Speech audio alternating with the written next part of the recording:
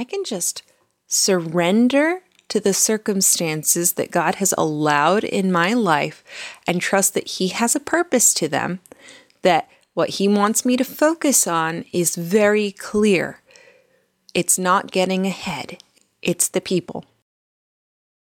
Hey there, Mama. This is True Presence, the podcast where Catholic moms like you and me learn to be embodied souls. St. Catherine of Siena said, "Be who you were meant to be, and you will set the world on fire." In the midst of hurry, worry, and social media, we're doing a 180 and focusing on real presence, communion, connection, natural living, and bringing eternity into our hearts and homes.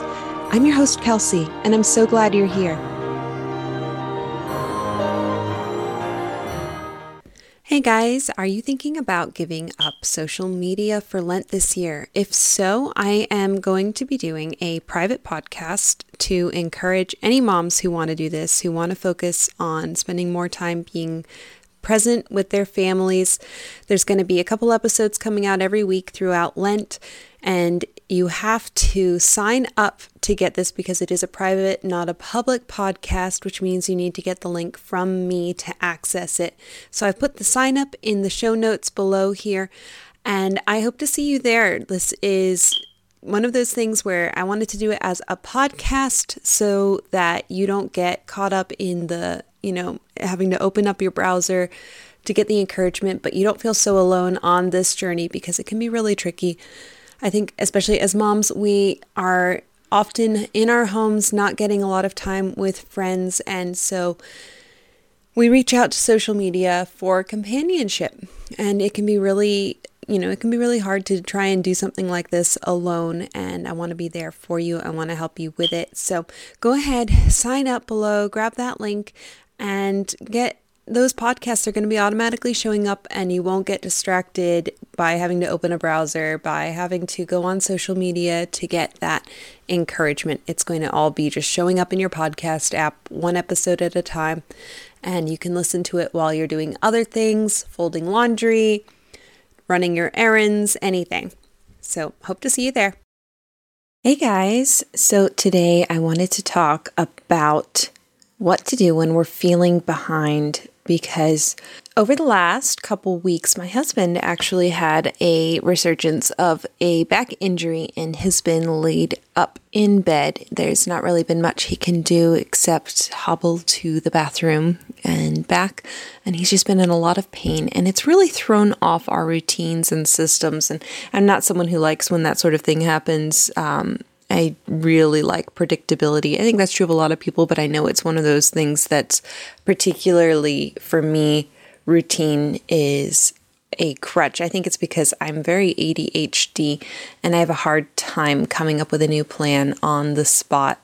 And I count on my routines to keep me productive so that I don't forget something important. One thing leads to the next. So it's really discombobulating and stressful to me when there's a big change in routine. And I've had to come up with a lot of tools over the years to cope with that because life doesn't always let me keep my routines. And when I don't have my routines, I start feeling behind. So a couple things for this if you struggle with it. One of the things I really like to do is when I start feeling frantic and anxious, like I'm feeling behind, I like to step back and look at what are my thoughts that are leading to that feeling. And I often find that I've forgotten some important things. Like the first one is that time is something that is of this world. It is temporary. We're not always going to be affected by time because after this life, when we're in heaven, we are going to be caught up into eternity. So time is a temporary thing. And when I back up and I look at the big picture through that lens, that time is not going to matter in the long run, what is going to matter? The Bible says, do not store up for yourself treasures on earth. And I think that's a really helpful tool for looking at how we spend our time. Because what can we take with us to heaven? And it's almost nothing. The only thing we might possibly have in heaven, apart from God, is our relationships with other people who might be there. And love is going to be what lasts, what echoes through eternity. Relationships are the only eternal thing. So when I am ignoring my children's needs, when I'm ignoring my husband's needs, and worrying and spending all my time trying to rush around and get things done, I'm actually being counterproductive, because what that does is it tends to actually harm those relationships, the most important thing that I can do on earth.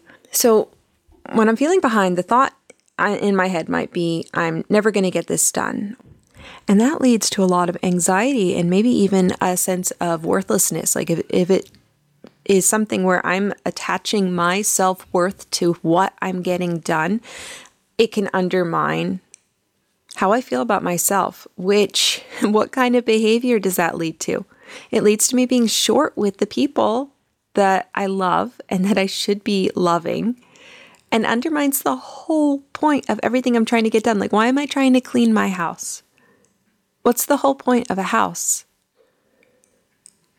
Is to provide an environment that is conducive to relationships. So now when I think about that, whatever's on my to-do list, if I don't do that, am I sinning? But if I am letting all of the things on my to-do list lead me to being unkind to my family, that's not okay. So what can we do about this? It's this idea that our thoughts lead to our feelings, and our feelings drive our actions, which drives our results. So we can actually plan out useful thoughts that lead to useful feelings, motivating feelings. And a couple of my favorite ones for a circumstance like this where I feel behind is, I have plenty of time, because God never runs out of time. God never runs out of anything. He has enough of everything. God can provide. He can make up that difference. Another one I like is, I can figure this out. Problems are not a life sentence. Usually we can come up with a new plan and adjust to the new circumstances. We can look at it, figure out why we're behind, and say, okay, what needs to change? Do my expectations need to change? Do my strategies need to change?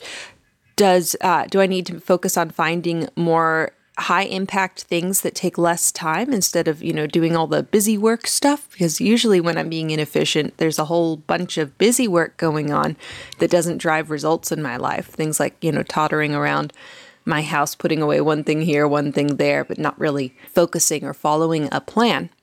So I can figure this out is such a useful thought. Another one, I can pause and reset. We're allowed to take a pause. We're allowed to breathe for a minute. And doing so sometimes makes us more efficient, because if our brain is trying to juggle so many thoughts, it bogs us down. Do you remember how old computers used to really inefficiently store information? So you had to do this thing called defragmenting. And what that did was it take these itty bits of information that were stashed everywhere and put them together into like a solid block. So you'd have bigger empty blocks. And I think our brains so often have to do that too. It's so powerful to just take a pause and defragment our brains. Let it finish sorting through all that information that's been coming that way, especially if there's been some sort of an adjustment we have to make. And then here's another one. This one I really love. This matters most. I can just surrender to the circumstances that God has allowed in my life and trust that He has a purpose to them, that what He wants me to focus on is very clear. It's not getting ahead. It's the people. So in all of that, when we remember that God is eternal, it's actually not possible for us to be behind. I wonder sometimes when He's looking down at us and He's just seeing how we have so much worry about all these random things. At the end of my life, I'm not going to look back and say, oh man, I wish that I had been better at washing the dishes. I'm just not. The dishes by then aren't even going to matter anymore. Those very same dishes might be in a dump somewhere. But my children, my husband, they are going to be somewhere. I'm going to be somewhere. From the very moment we're conceived, we're immortal. We're going to live forever. And so time management starts there. Productivity starts there. St. John of the Cross said, "In the evening of life, we will be judged on love alone." It's okay, Mama. It's okay if you're feeling stressed out, spread thin. Focus on love. Hello, guys. I'm so excited to see how many of you have already signed up for the Lenten podcast. If you haven't heard, I'm doing a special podcast for moms who are giving up social media. And the whole idea is that I can be there helping you and encouraging you when you're lonely, when you're trying to figure out how to do it in a realistic way. You don't have to actually open your browser to find connection, to figure out tips and tricks. It's all going to be right there in the podcast. We're going to work through all of Lent with a couple podcasts a week to just walk you through. So if that's something you're interested in, go ahead, look in the show notes. You'll find the link to the sign up for that. I can't wait to see you there.